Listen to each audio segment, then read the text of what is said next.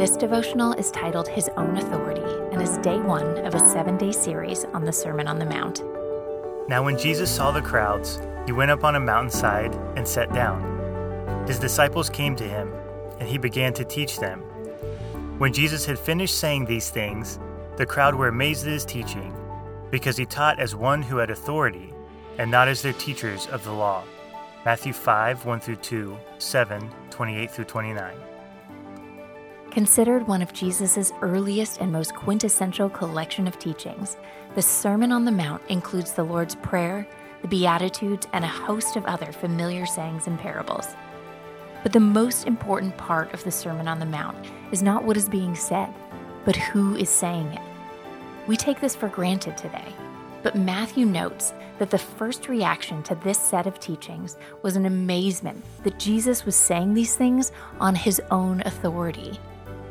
Whenever the scribes taught, they appealed to the highest authority they could to substantiate the truth of what they said. Rabbis would often provide lengthy rabbinic genealogies to support what they taught. Throughout this sermon, Jesus appeals to the highest authority there was, himself. Every single time, 14 in total, he said, "But I say to you." It was a theological thunderclap. This made God flesh, divinity in human form. Jesus enters the scene as a type of Moses. He was a second Moses like he was a second Adam. He is teaching on a mountain, just like Moses got the tablets on Mount Sinai. But Moses was an intermediary between God and the man, while Jesus was both a human intermediary as well as God himself.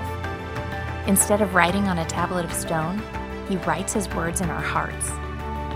As you consider the teachings of the Sermon on the Mount, do not forget the incredible claim Jesus is making concerning his own authority. If it is true in this sermon, it is true in our lives. He is not just the messenger behind these teachings. He is the author, the authority who humbled himself and became a man so we might know what is true. Ponder today. Jesus is the ultimate authority over all things.